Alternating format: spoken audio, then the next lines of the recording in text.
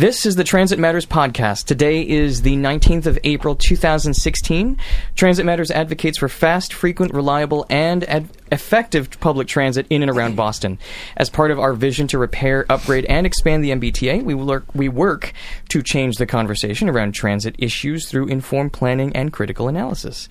I'm Mark Ibunya. I'm our communications and social media manager. By day, I'm an IT systems administrator, and by night, I'm the Leslie Knope of Transit, geeking out over transit celebs, governance, policy, and civic engagement.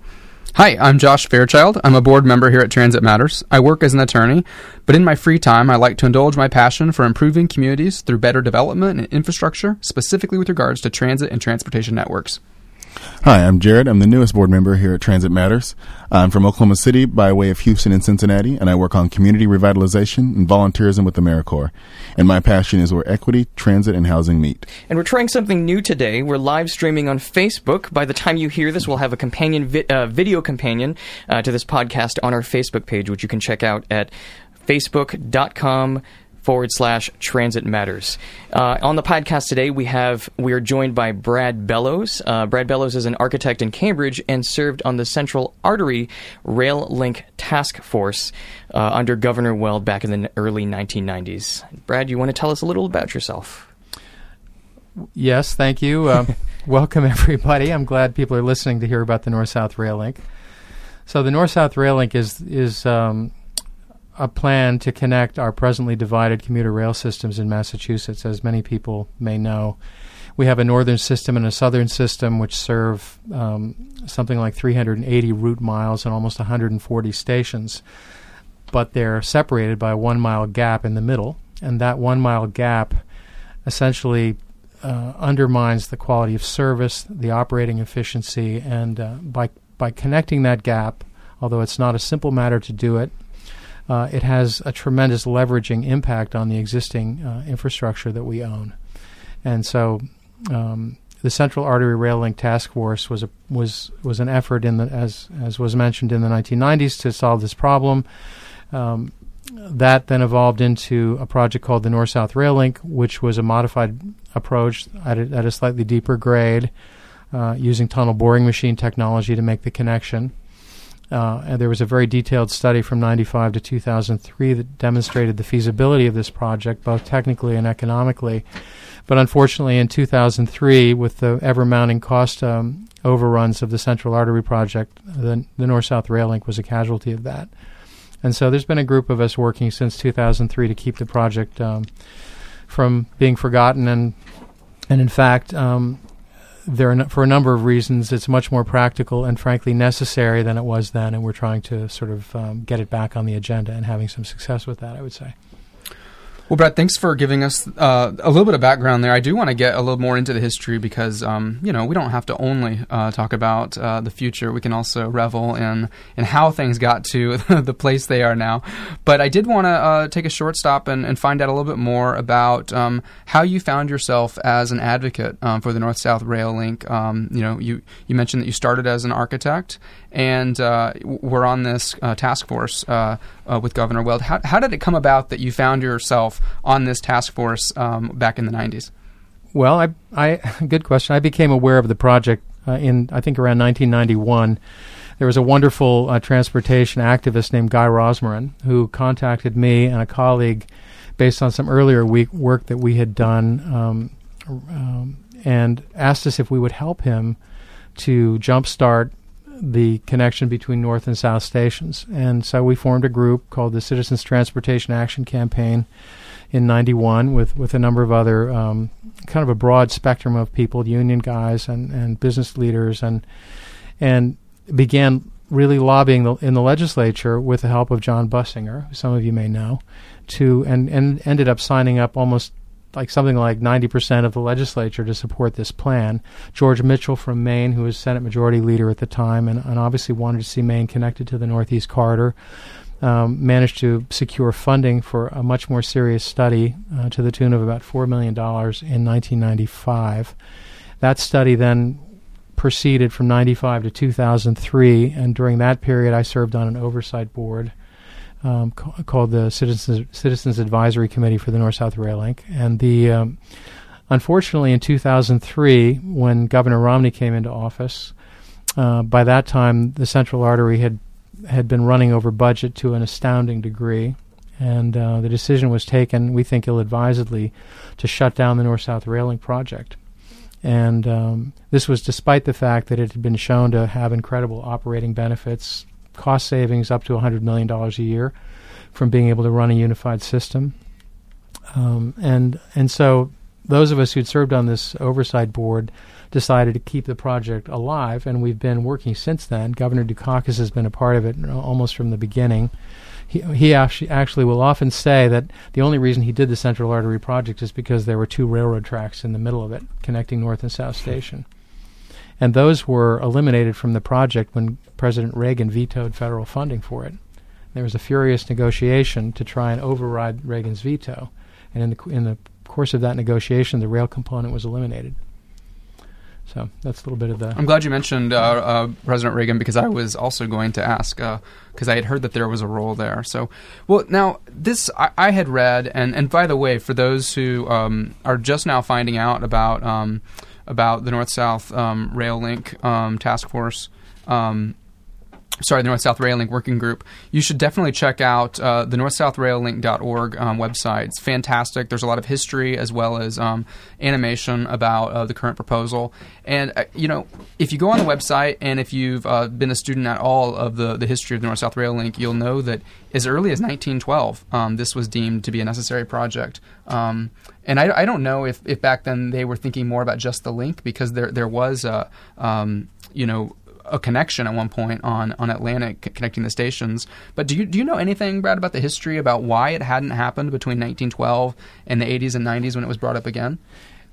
Well, I'm glad that you mentioned that, because it's actually really interesting. I don't have the exact reason why the project was abandoned, but let's talk about why they wanted the rail link back then. If you look at every major city and the way the railroads grew up, the railroads were all built by separate companies. They all had their own private terminals on the edge of town. There were 4 of them, I think, 4 or 5 of them at North Station. There were about three, I think, at South Station. And toward the end of the 19th century, those were unified. North Station was actually called Union Station because it was the union of these particular separate private railroads.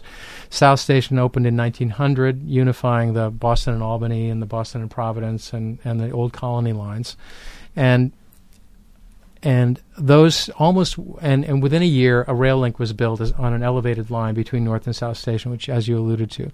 And so you would say, so problem solved. But that wasn't the case. The problem wasn't just getting passengers to and from the 2 stations, obviously with a change of seat, which has some disadvantages as well. But nonetheless, it was a better connection than we have now by far. But the real driver was the inefficiency of a stub-end terminal, because the railroads realized, even with 28 tracks at South Station, they were spending half of their effort just moving trains in and out of backing them out of the terminal to bring another train in, and it was so inherently inefficient that there had to be a better way, and the better way was to connect the terminals and do run-through service. Okay, and this actually happened all around the world. Stockholm has a rail link that was built around the turn of the century. So does Hamburg. Montreal built the tunnel under Mount Royal at about the same time. So it was the state of the art. Everybody got to this point. Some people got over the hump and did it. But what happened in Boston was it was discussed for several years. I've got all these front page articles in the newspapers, which are fascinating reading.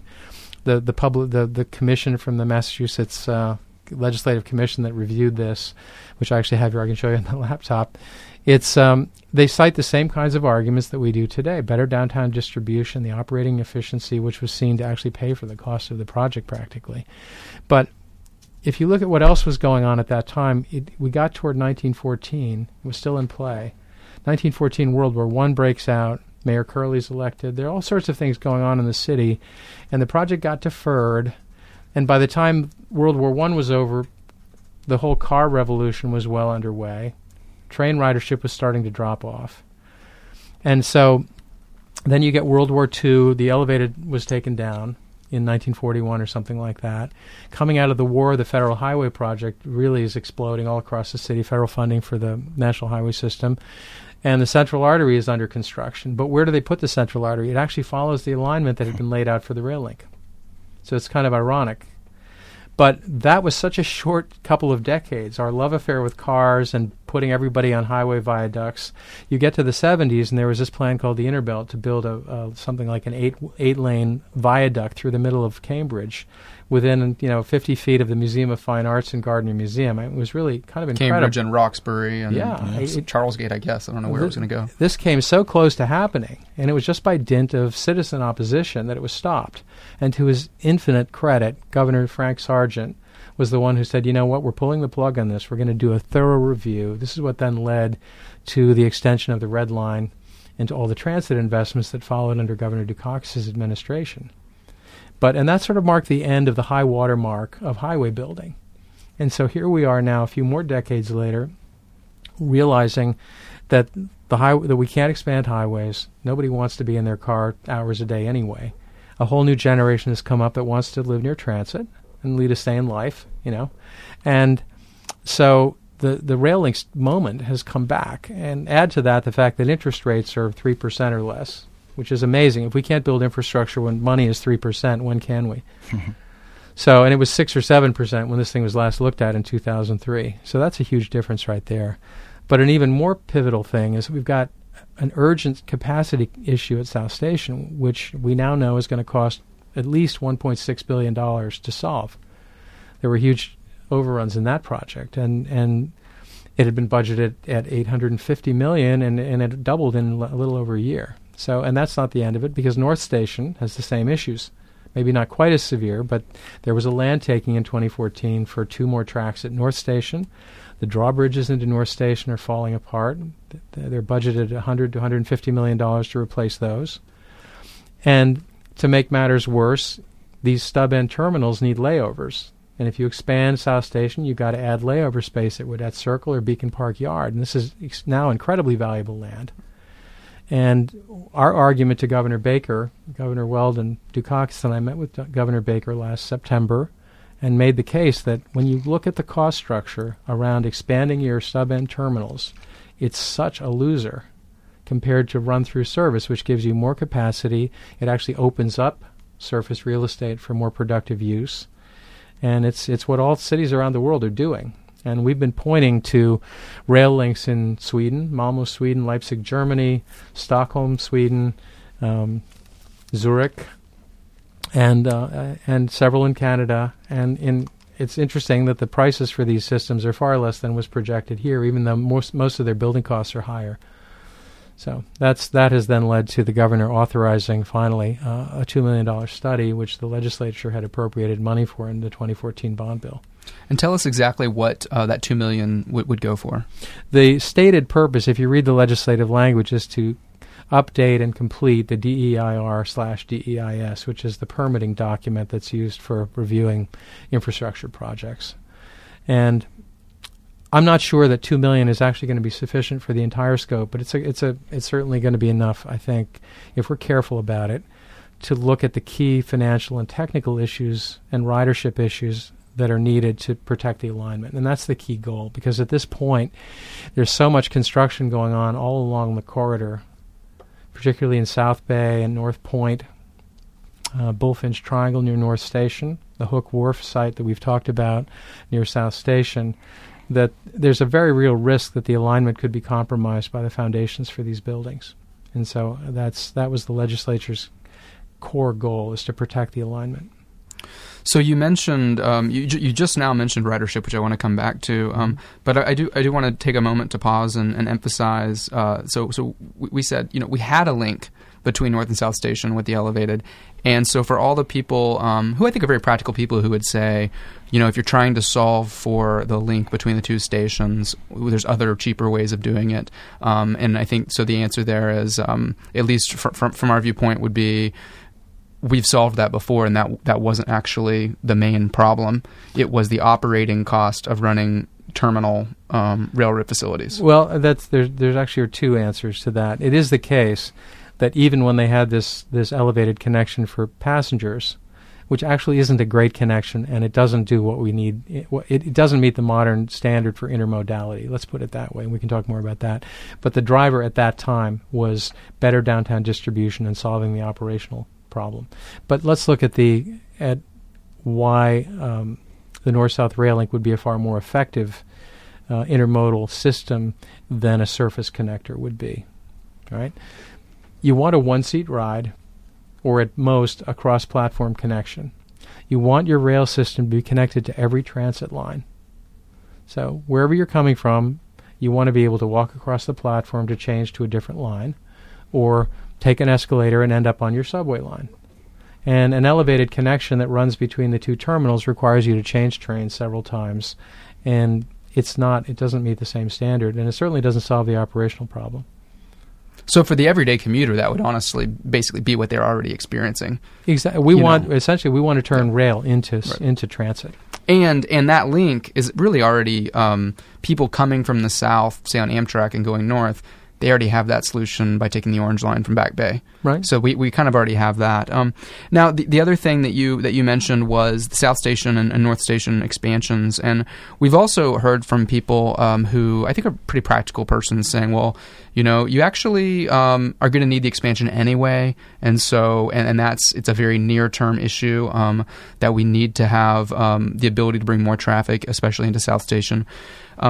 Is it an either or? Is this something that you could have both? I mean, if we're talking in the $2.3 billion range, maybe I'm wrong on the North-South Rail Link, and we're talking about $1.6 billion on the expansion. It's not something that we would want to do both if we don't have to. It seems. Yeah, I think there are two dimensions to the either or question. One is political, and the other is technical. Political and financial, and the other is technical. In terms of actual physical conflicts between the two projects, I don't think that's the driver. I think the issue is financial and political. If you've spent $2 billion expanding stub-end terminals, and that number is 2015 dollars, $1.6 billion for South Station expansion and several hundred million for North Station expansion, and we know that number is rising. So if you've spent let's call it $2 billion. If you've spent $2 billion expanding stub-end terminals, there's no way within any of our lifetimes anyone's going to turn around and say, well, let's spend another couple billion making those projects obsolete. Okay, so on the subject of the capacity, yes, we need capacity. That doesn't mean we need surface expansion. And in fact, if you compare the capacity of a through system to the capacity of any stub-end system, it's a tremendous difference. We have 13 tracks at South Station. The plan is to add 7 more to get up to 20. And you're talking about trying to be able to handle a couple 400 or something, I don't remember the exact number, of trains per day. The Philadelphia Rail Link, which is 4-track connector in downtown Philadelphia, which was built back in the 80s, carries 660 trains per day. The Zurich Rail Link, which just opened last year, carries something like 350 regional trains per day and 140 intercity trains per day on a 2-track rail link. So, and even compare it to the Red Line at South Station. The Red Line at South Station, correct me if I'm wrong, but it has about the same passengers per day as the South Station does, right, with 6 times as many tracks. So if you think about the dwell time of a train in a stub-end terminal, it takes them maybe 20, 25 minutes to get a train in and out and another train back in, because it doesn't just have to pull out of the platform. It's got to clear all the switches. And since the platforms are only accessible from one end, there's the walk time it takes people to get down to their train. I mean, it's a really slow and inefficient process compared to a subway line where the trains are in the stations for maybe like 90 seconds or less than that.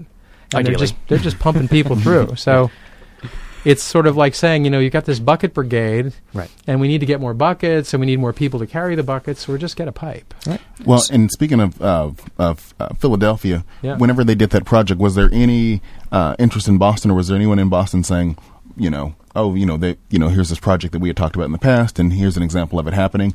I know that when that happened, we were in the middle of doing Orange Line expansion and Red Line expansion, so there might have been some financial constraints. But have you come across any articles in your research of people looking to that? That was in the mid '80s, and it was certainly always talked about. When I was starting on this in the early '90s, it was fresh in everyone's memory, at least in the transportation world. People were aware that it had happened. I think there may be some cultural issues in Boston where Boston doesn't think that it needs to look to Philadelphia for an example. But it's certainly proven to be incredible. It was incredibly transformative for Philadelphia, and they've gone on investing. The city's had a tremendous resurgence since those days. Do you think it might be also just kind of a way American commuter rail operations kind of look at things, because you've got you have a through system in New York, but they don't use it. You can travel through through Penn Station from New Jersey over to Queens, but sometimes there are special trains. The fact that the Northeast Corridor even exists is precisely because so many cities built rail links back at the turn of the century. And this was at the same time that we were talking about, when I mentioned some of the European examples. That's the same time period, the first decade of the 1900s is when the Hudson River tunnels and the East River tunnels were built, which is an amazing story, just how the connection was run through Manhattan. There's a great book called Entering Gotham by Jill Johns. If you're into that sort of thing, it's fantastic. And so the New York Rail Link dates back to that.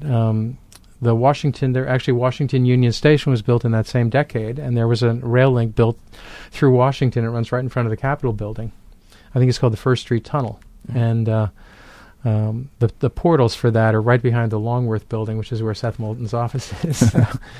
That's why you have through service to Richmond, right? Through Union Station, because of these links. So this brings up an interesting question, which is something I always try to make a point of pointing out, that this project will be located in Boston, and it will benefit Boston greatly. But it's not about Boston. It's not more money for Boston. It's a regional project. And the real biggest beneficiaries are all the people outside Boston who are cut off by Boston's veto. The fact that we don't have a rail link in Boston because Boston hasn't supported one throughout Menino's administration, for example, whatever his other virtues may have been, this wasn't one of them. And Boston was too ready to say, people can get to us. And beyond that, it's not our problem. And so all of northern New England, New Hampshire, Maine, are cut off from the economy of the Northeast Corridor, which is 20% of the United States GNP. And there are a lot of people out there that are hurting for that. And I think this gets to the issue of the political support and the potential federal support that this project could find, because this is not a transit project for Boston. In fact, we try to make a point of not calling it transit, although I do want to sort of blur the distinction ultimately. I think if you look at European practice, the kind of institutional rigid distinction between rail and transit is starting to be blurred there. You get these tram trains. And we want this to offer more of the frequency of service that transit system has. Absolutely. And I also want to talk about the social justice components of this project. There was an interesting study just last year by a group of people at the Kennedy School talking about that identified access to transit, in particular public transportation, as not just but the key driver in terms of economic mobility. Right. Because if you cannot get to a job, it just nips opportunity in the bud. And that's one of the things that makes this particularly important. We've got gateway cities all across the state that have been basically locked out of the economic resurgence you see in Boston and Cambridge. And in fact, the economic bubble, the real estate bubble you see in Cambridge and Boston with these stratospheric, condo prices and commercial rents, is a measure of how broken these markets are. If we had a working market for housing and for commercial real estate, these spikes would tend to level out. People would say, what, I'll just locate in Lowell. But who's going to do that? You can't get anywhere from Lowell. You can get a few places, but you can't get every place the way you can from the center. And so we're trying to create a fairer and frankly more competitive environment for this Commonwealth. And it's not just to help the gateway cities, it's for the gateway cities to help us. Right. Because even here in the city of Boston, the state has spent $200 million upgrading the Fairmount Corridor into the Indigo Line, and then is kind of halfway there as far as operations. And I mean, there's still a lot that we can unlock with real rapid transit service on that corridor, and turning it into an example of what each of the branches coming out of Boston can be with the North-South Rail Link. Exactly. Yeah. And I was interested, and you may know more than I do about the status of this, but there's long been discussion about running DMUs on the Fairmont line. I think that's recently been kind of reactivated. It's not completely off the table. There was an article that came out where it's, I think either Secretary Pollock or the governor himself said It's not completely off the table, but we're looking into it. We're leaving it as an option, but... So do all your listeners know what DMUs are? Is it worth a brief sort of recap on that? Do you want to go? No, so DMUs are self-contained rail cars. So some of our listeners who are listening in and know the history of the North-South Rail Link and how far back it goes already know about the Bud liners. But for some of our newer viewers, a DMU is like a passenger car, like a Red Line car or something, but instead of being powered by a third rail, it's powered by an electric diesel motor that can either provide mechanical traction to the wheels or, generating electricity that allows the train to operate without necessarily having a locomotive at the front. So. Yeah, I would frame that. I think you're pretty close on that. And I would just say the MU stands for multiple unit, and the core idea is that it's a self-propelled car. Yep. Right, so it doesn't need a locomotive, and that's important because if you want to run trains during the middle of the day, you don't want to have to crank up a locomotive and haul 6 cars to do it because you're only going to fill 2 of them. Yeah. Whereas if you have MUs, and they can be either diesel multiple units or electric multiple units or bi-mode, which is actually a huge number of those systems in Europe, which I could talk about. But you can run 2 cars. Yep. And make money. Yeah. Or at least not lose money. And so it actually gives you incredible operating flexibility, and this is the core. Assuming you can do a single operator, which is an issue we're going to have to address at some point. That's right. I agree with that. Yeah, I agree. But I think it's important to say that the net job impact would be an increase, not a drop. Oh, sure. Right. I think you're completely right. This is not challenging the union. More trains could still need more drivers. Right? That's right. And it's going to, it's such there are rail consultants. There's a wonderful rail consultant based in London named Michael Shabas that has done a study of the Toronto system and built a business case for electrification there, showing that if you run your commuter rail system like like your grandfather's rail system and electrify it, it's a complete non-starter. But if you look at the performance advantages of EMUs, the acceleration, the lower maintenance cost of electric power versus diesel, and particularly the ability to run shorter train sets throughout the day, you now have reduced your layover requirements, you've increased the utilization of your equipment, and you have a huge bump in ridership because of the faster service. Right. The capabilities, I think, will change people's perceptions of how they can be used. Exactly. Similar to the way the North-South Rail Link could change people's perception of how commuter rail can be regional rail. Yep. Right. What kind of connections are possible. And I think, I've said it before, and this is not to harp on Frank DePaula, who is, does his best and does a great job. But, he had said, well, commuter rail is meant to run, hundreds of people from the suburbs into the city at 60 miles an hour. Yep. And it functions at peak and it doesn't do well with midday service. And that's certainly true as long as if you're running locomotives hauling 6 cars. Exactly. That's certainly the case. So we could completely change the idea of how they could be used if we were to have this link and if we were to have EMUs, electric multiple units. And one of the things I was wondering is a lot of times when we talk about the cost of the infrastructure of digging the tunnel and the portals and the stations, a lot of times we skip over the fact that we would need to electrify for grade issues. You'd need to electrify the tunnel. Right. And so the way this was always looked at, back in the 93 study, the Carl Task Force that I started on, the plan there was two options were looked at. One was full electrification of the commuter rail system. The other was just the tunnels. And the just to make clear for your listeners, you can't run diesel locomotives through a 3-mile tunnel. So it was done in the past. It's not a good policy, so that's not something would be workable. So at the bare minimum, unless you do electrify all the lines, you're going to have to use what are called dual mode locomotives, and these exist. They're in service in Montreal and in New Jersey, and are elsewhere in the world, and they're basically just very much like the locomotives that we now use, except they have the ability to pick up power from a catenary overhead, in addition to the diesel prime mover. Do you think it would really only make sense to just do the whole system, or is that a price shock factor? Maybe we should go line by line. So the way I looked at, when in the 95 study, it was assumed that you would not do full electrification. You would do the dual mode. The dual mode equipment has now come on stream. It's working. It's been proven out as being pretty solid. And I've assumed for a long time that given the sensitivity about the cost of the project, there was no point in thinking about full electrification. But I'm changing my mind for a couple of reasons. First of all, the business case is there for doing it because of all the benefits we talked: better ridership, more fare box revenue, lower maintenance cost, and all that. Second, I think it's important when you're building public support for this project not just to offer a slightly better version of your grandfather's railroad. I think this needs to be presented as something that's actually a revolution, and it is that. And it's interesting. It's a revolution with just 1 mile. It's 3 miles of actual tunnel, but 1 mile connection.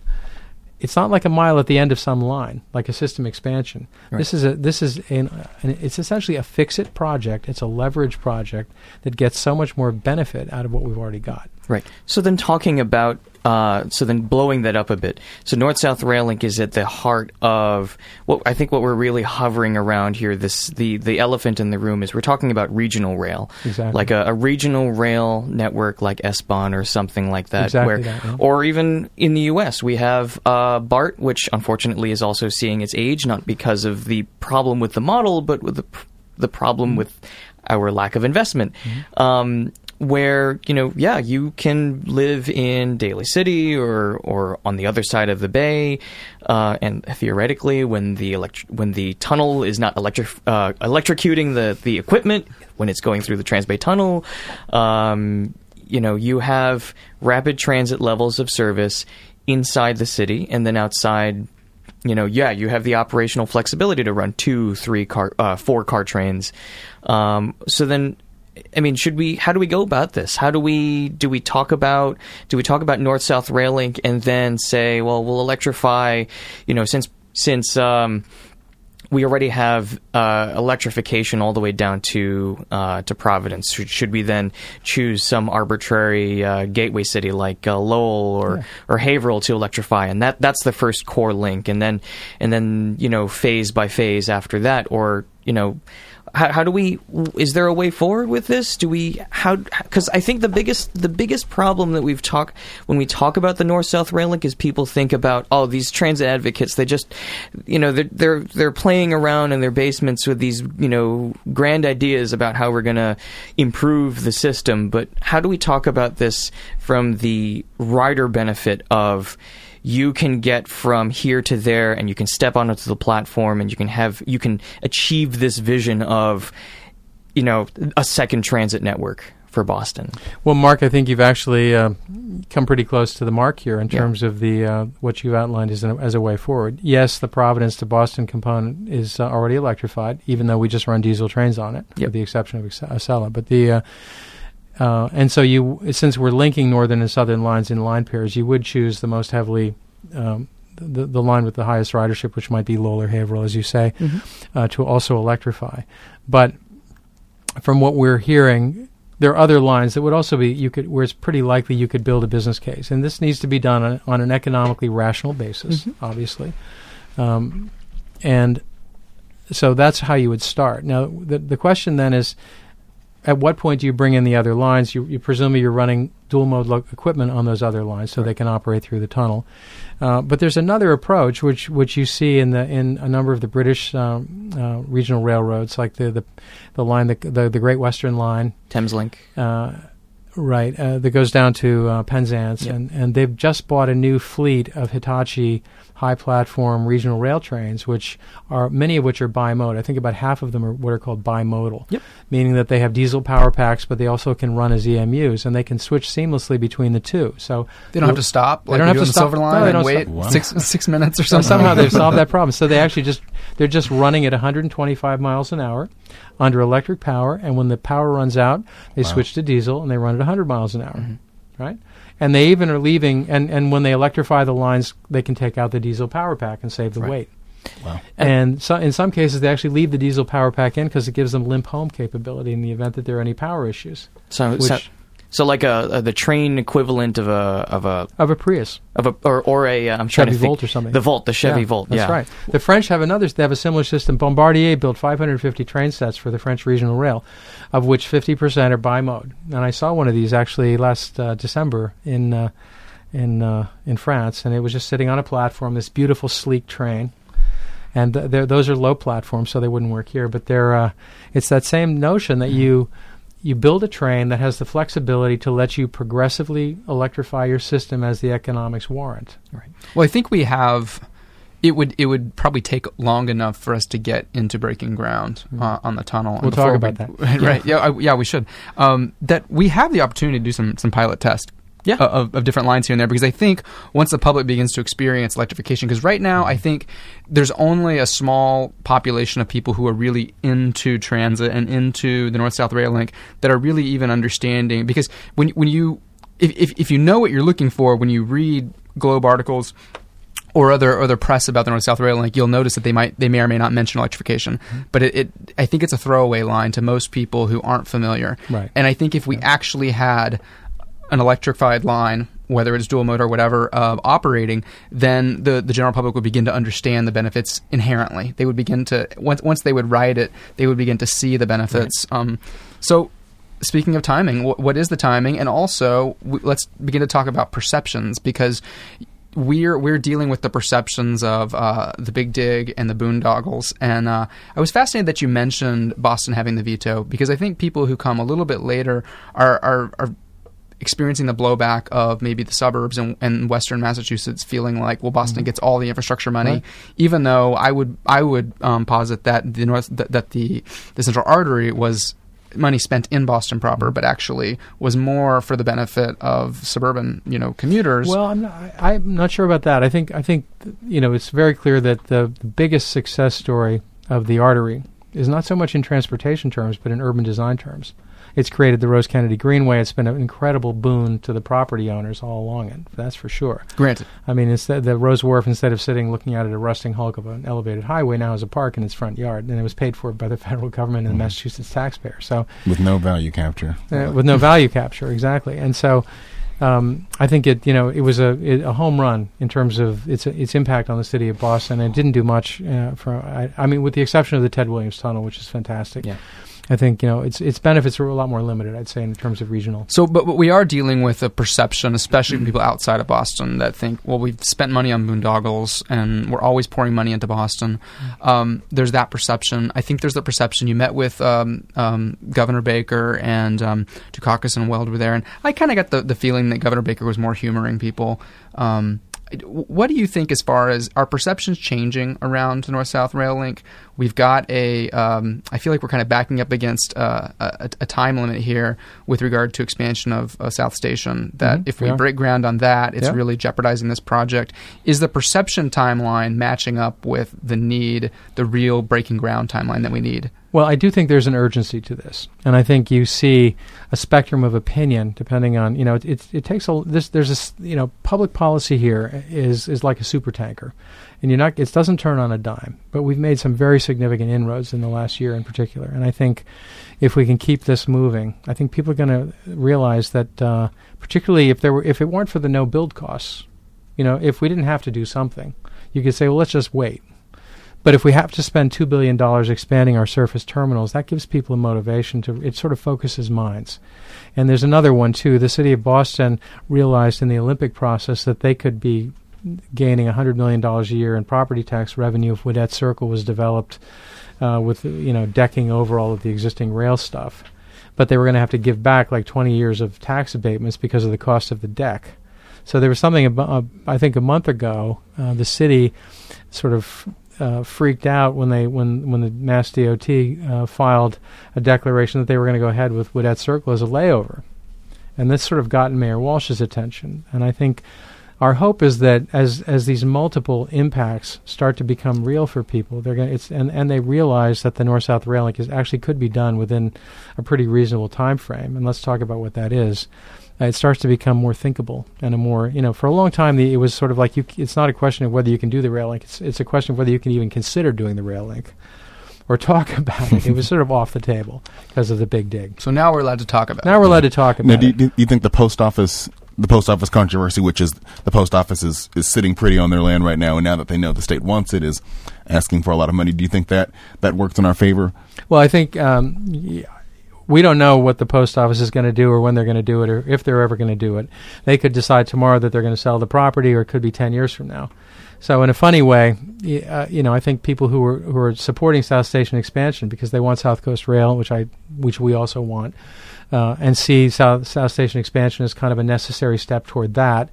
It may turn out that it's actually no sooner. They're not going to get their capacity any sooner that way than with the North-South Rail Link, or maybe even less. Right. So the rail link at least is within our control more. But and I think there are a lot of other benefits in terms of the long-term capacity and the kind of political support you get from something that benefits the whole region and not just a few lines. But and you're starting to talk about timeline. Timeline, yeah. Thank you. The issue there is the construction timeline that was worked out by the construction geniuses that were brought together in 1997 for this purpose was something like 6 or 7 years to build from start to finish, maybe even a little less.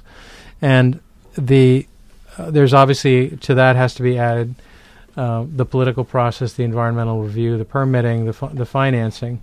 But I am trying to keep people focused on a date, which is Boston 2030, which is the 400th anniversary of the city of Boston.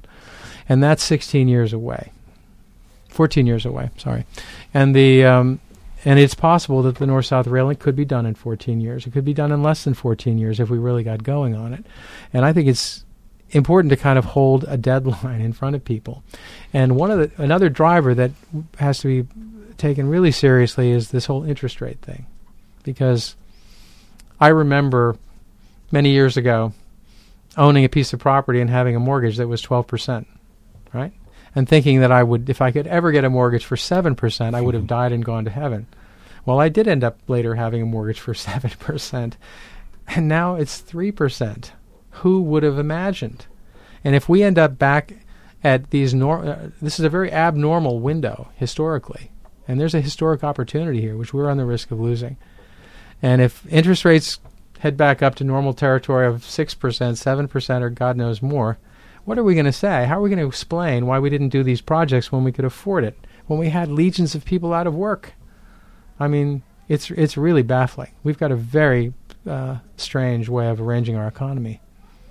To put a very fine point on it, the question of expansion that we've kind of danced around, but we haven't said explicitly, the fine question would be, if we expand South Station before we do, and then say we did eventually, maybe it would be delayed 30 years, we did eventually do the North-South Rail Link, would we end up having platforms that were useless, and then we'd end up selling the property again? Yeah, you would. Just like we did with the post office? Exactly. There's no need for... There would be no need for the platforms. There's no need for 20 platforms. There's no need for 13 platforms. Yeah. You might keep a few at South Station, because maybe not every Amtrak train wants to run all the way through. But there'd be no need for additional platforms. The capacity increase from the rail link would be dramatically greater than you would get from any additional platforms. Yep. And you just mentioned Amtrak, and earlier you mentioned federal funding dollars. Right. Does this project, I assume it really needs federal funding to go forward, or I think it could probably be funded without federal funding, but are the FTA, the Congress, FRA too. The FRA probably more likely. Do you feel like they're on the same page? Those the groups that we need to be behind this at the federal level, are they behind this? Are they in the same timeline? Are we working in concert? I think we're not working in the way that we need to work. I think that the FRA and the FTA look to the states to set the agenda, and then they try to be supportive. They don't drive the agenda. But I think. And the Commonwealth has been quite negligent, actually, in terms of not only not pursuing this project, but not creating the kinds of regional coalitions that are necessary to bring federal money in. If you can contrast that with what's happened around New York City and the harbor tunnels there, the Hudson tunnels, with the congressional delegation from New York City are out there basically banging heads together to get this money. They're not waiting around for other people to say, would you like some money? And they've actually been incredibly effective at bringing in federal dollars to support these necessary infrastructure investments. Now, you could say, well, we're not New York. Well, we're not quite New York, but Boston is actually a really major economic hub. And so what we're saying is that Massachusetts needs to cooperate and coordinate and lead a regional process. Don't forget, we may be underrepresented in the House of Representatives because of our population shifts, but we still have our 2 senators in each state. And we've got Susan Collins in Maine. She sits on the Appropriations Committee, and I'm forgetting someone else actually from Maine as well. But it's we need to, if we get their support, and if they were very supportive actually 10 years ago, and they finally just got tired of Massachusetts not leading the process. And I think if we come to them and we say, we're going to be at the table, we're going to fight for your interests and not just our own, we actually could make a pretty strong case. Now, but I should also stress, this doesn't hinge on some sort of high proportion or unusual proportion of federal participation and support. We think that the business case here is fundamentally so strong that this could attract a significant amount of private investment. And as you may know, major managers of major funds around the world are struggling with current equity markets and bond markets to make a decent return on investment. And there's a large Canadian investment fund which manages $250 billion, which has just started an infrastructure division. They're already heavily invested in infrastructure, but they're creating a new division, not just to invest in it, but to build it. They're called the Caisse de dépôt et placement de Québec, CDPQ, and we met with them last week. They were very interested in the project. Does that mean they're going to invest in it? Totally premature, but they're interested. They even went so far as to say it looks like a no-brainer from a financial standpoint. Now, there's a lot of information, further information to be gathered before a final judgment can be made, but that's encouraging. Yeah. Way curveball, but it sounds like also China might be interested too, because they're completing now a light rail line in Addis Ababa, the capital of Ethiopia. They're doing so many infrastructure projects in Africa. Unfortunately, it's a mix of both transit and highway construction. Well, you have Hitachi as the prime investor in Texas Central Rail. Yep. Mm-hmm. And they actually, when they won the contracts in the UK, they didn't just supply the trains. They actually said, we will sell you the trains, we will build the maintenance depot, and we will maintain the trains for the life of the trains, 30 years. Yeah. The new red line and orange line cars.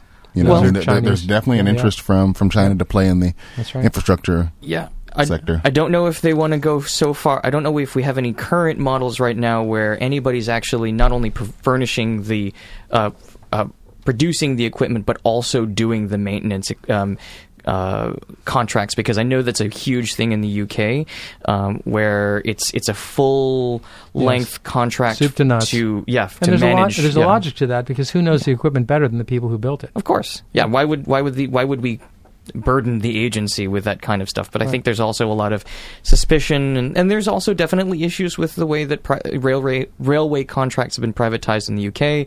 I think we could probably have an entire episode where we have a podcast guest from the UK who can probably enumerate those in many facets. But I think, going back to the UK, one of the biggest cautions that I've heard from people who are close to Thameslink, which is one of the suburban rail connectors, but all the way from the north to the 7 suburbs through London, is some of them feel like the investment that's happening today should have been made originally when they first did the upgrade of the Thameslink program. So it's interesting to see that brought up as an example, but I'm curious, what are your thoughts on going, full bore on a full investment line versus a phased approach where we, just get it up to a level of service that we expect, and then going with the upgrade? So that's a great question, and there's been a lot of discussion about that, because phasing, from a financial standpoint, phasing sounds pretty attractive. Yeah. Get the thing in the ground, preserve the alignment, and then sort of build from there. But when you look at how the phasing might work, my sense is that it makes more sense. It makes a lot of sense for the electrification component. It doesn't make as much sense for the heavy construction. Mm-hmm. And the reason for that is that the cost of remobilizing to go back into the corridor and add some new tunnel or expand a station or add a station would be really pretty intense. Yeah. There's an economy and efficiency in doing it at once while you're at it. And so I'm skeptical about phasing that either doesn't connect with all the transit lines or cuts out a significant part, because I think it would be. I think the easiest way to see the phasing work is to propose it with the recognition that once things started moving, even before construction began, you'd have everybody else clamoring to get the rest of it into the project. Oh, of course. You know, because then you see the benefits, and then everybody's. I don't want to be left out. The one thing we haven't talked about yet is, a lot of people would probably say, "Oh, tunneling, boring. Just look what's happening right now in Seattle with Bertha." And why is that not a concern? I don't think we've raised I'm that so glad yet. you brought that up. Let me talk about Bertha. Bertha. And tunnel boring. How much? What's recalling time? What are we at? 10 minutes. 10 minutes. Sure. Okay, great. Thank you. So tunnel boring machine technology, quick preview if anybody knows about it. It's essentially an automated machine that drills through the ground, and in a series of integrated operations, it bores the hole, provides temporary support, provides protection from hydrostatic pressure, water pressure if there is any, and it constructs a tunnel lining on essentially this linear assembly line that just moves through the earth. And they're very, very safe. They're very predictable. We've had and it's actually been a revolution in underground construction. There have been a couple of failures, the most conspicuous of which was in Seattle with the Alaska Way Viaduct. And what needs to be said about that is that was the world's largest tunnel boring machine, 54 feet in diameter, I think. It was not built by one of the world's premier vendors of tunnel boring machines like Hera, Nectar, Robbins. It was built by Hitachi. And people who know the design say that there were some really serious flaws in the bearing design of that machine, that they weren't properly engineered. There also were some obstructions in the construction, in the right-of-way that they drove it into. Yeah. That may have played some kind of role. But needless to say, we're not talking about anything like that. And what I want to remind people is that the Red Line extension in Cambridge was built with tunnel boring machines in the 80s, no problem. We have half a dozen water projects, including the 26-mile tunnel out under Boston Harbor, tunnel boring machine, no problem. Nobody knows about tunnel boring machines in Massachusetts because they've been so uneventful. They've been so effective. They're out of sight. What would be the type of diameter machine that we would be looking to use here? There are two options that have been looked at. One is to do... First of all, the rail link has been studied with 2 tracks or 4 tracks. And one of the tasks in this upcoming study is to really narrow that down and make a final decision. But in the 4-track option, which in the 95 to 2003 study had the most cost benefit, was projected as being 2 41-foot diameter tunnels. Now, in talking with tunnel experts beyond the original consultants, you'll hear a lot of people say, you know what? We like single-track tunnels. We like this. We'd rather have 4 smaller tunnels than 2 bigger ones. Most of the rail links in the world have been built with these single-bore tunnels. London Crossrail, case in point, Leipzig, Malmo. What's better about them? They're smaller, less risk, just easier to deal with in every respect. But the Zurich project used a single twin-track big tunnel. 30. I think it was like 39 feet in diameter, something like that. Yeah. So it does happen. That's something that's going to have to get worked out in design development, but they are very, very safe. I'm going to quickly acknowledge a conversation that happened earlier today on Twitter also. The MBTA is announced earlier today that it's actually going to be suspending service, again, to service some of the equipment in the tunnels between Harvard Square and Davis Square, which is deep bore tunnel like what we're talking about. But the technology has improved significantly in the last 3 decades at this point now. So not to say that I don't know. There's this very widespread perception that even if we built it today, it would leak tomorrow. So well, but I think that construction has to do with is not leaks. That has to do with the. There's definitely water intrusion the water problem is something it has to be taken very seriously, and I think you've got to differentiate between the stations and the tunnels, because the tunnels is a more controlled operation. Absolutely. And there's several approaches you can take to it. The standard approach is you're building the tunnel lining out of precast concrete segments. Because they're precast, they're made under controlled conditions. They're not being poured in the middle of January in some form out on the construction site, so they're actually very, very high quality. Right. They have neoprene gaskets between the segments, and they're locked together under pressure. They're grouted in place. So that's actually a very good system. In the Zurich project, which had this larger diameter tunnel, they had enough groundwater issues of concern to them that they actually did a double lining. Mm-hmm. They did the precast, and then they did a cast-in-place lining within that, in the upper portion, which with a membrane encapsulated between the two. So, and I don't know all the details on that, but clearly there was enough concern that they wanted to go the extra mile in the waterproofing. Right. From a construction standpoint, it's the stations that are actually going to be much more challenging because they're bigger volumes, and they're on the. And I don't want to created alarm about this because Porter Square was built. It was a mined station. It's a large volume. Mm-hmm. It was mined out of the Cambridge argillite stratum. That's the bedrock here.